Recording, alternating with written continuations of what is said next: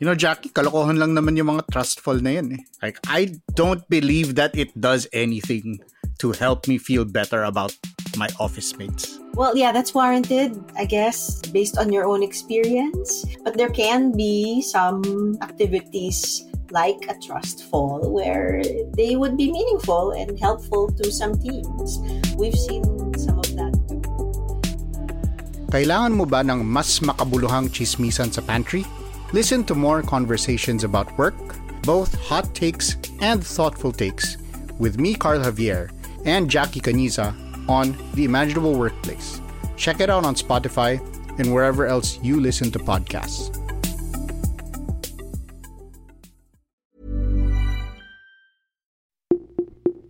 Hello, ako po si Dr. DJ Bandoy, Genomic Data Scientist at Assistant Professor sa UP CVM at host ng Teka Teka segment na COVID Corner, ang inyong explainer sa latest developments sa COVID-19. Sa episode na ito, sasagutin natin ang inyong tanong tungkol sa booster shots.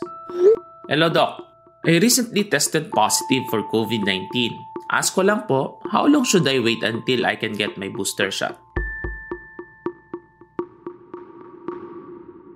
We are in the fourth wave of COVID-19 in the Philippines and we are seeing record cases of infection. Mas marami na ang nagkakasakit at ang pinakamalaking driver ay ang recent holidays kung saan mas maraming interaction ng mga tao. Ang latest daily case count ay lagpas ng 30,000 infections at malamang ito ay under-tested kaya mas malaki ang posibilidad na maraming hindi na-detect. By now, ilan na sa mga nag-positive noong Pasko at New Year ay nagsimula na makarecover at dahil gusto nilang maprotektahan ang kanilang mga katawan from reinfections, nagpa-schedule na sila ng booster shot sa kanilang respective na LGUs. Pero teka, ilang araw ba dapat maghintay bago magpa-booster shot? Sa ngayon ay nag-release ang Department of Health ng kanilang checklist para sa mga nais magpa-booster.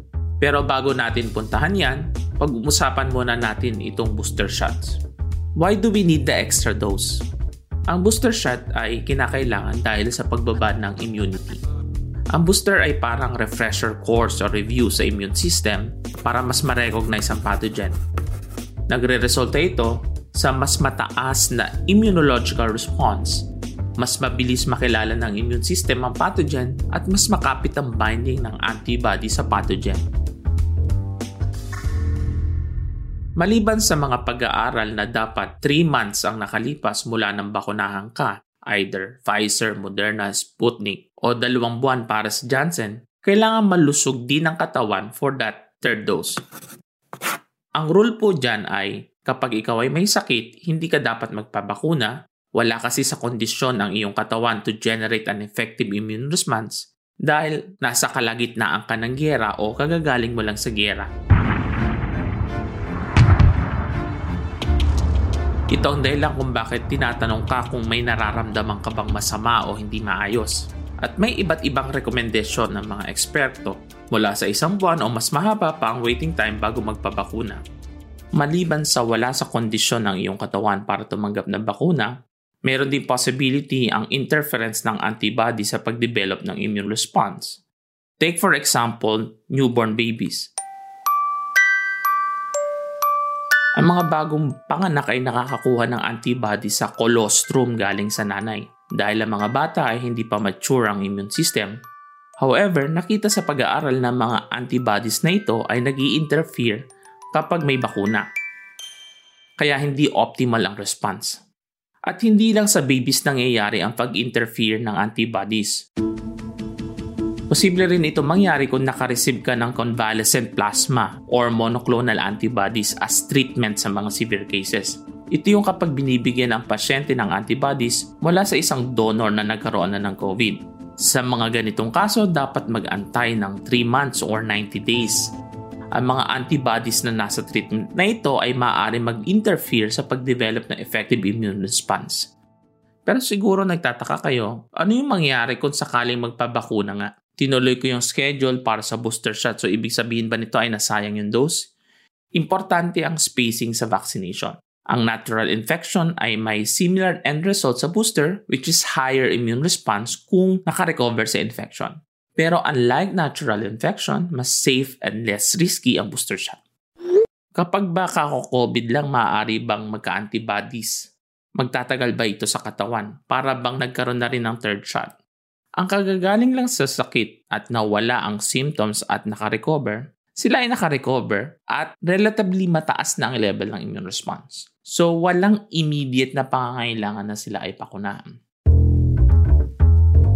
So, balik tayo sa tanong, kailangan bang magpa-schedule ng third shot ang recently nag-positive sa COVID? Una sa lahat, dapat tapos na ang isolation period.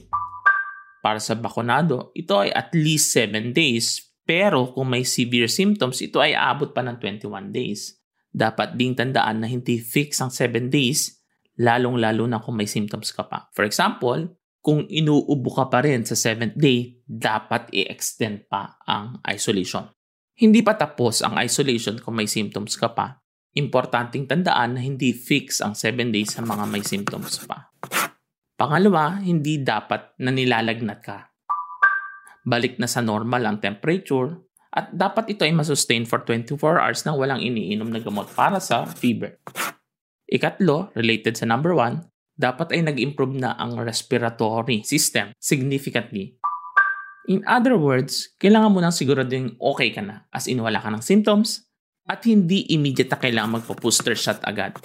While recommendations vary from 1 month or longer, it's important to complete the vaccination and eventually get the booster shot. And that's it for today's podcast. Muli ako po si Dr. DJ Bandoy, Puma Podcast. This episode was produced by Kat Ventura and edited by Cal Sayat. Follow Teka Teka and COVID Corner on Spotify, Apple Podcasts, Google Podcasts, or wherever you listen. If you have questions about COVID-19 or suggestions for COVID Corner, email me at askdocbandoy@gmail.com. Ingat!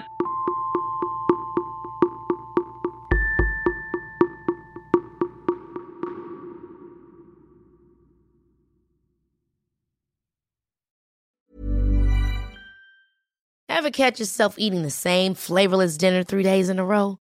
Dreaming of something better? Well, HelloFresh is your guilt-free dream come true, baby. It's me, Keke Palmer. Let's wake up those taste buds with hot, juicy pecan-crusted chicken or garlic butter shrimp scampi. Hello Fresh. Stop dreaming of all the delicious possibilities and dig in at HelloFresh.com. Let's get this dinner party started.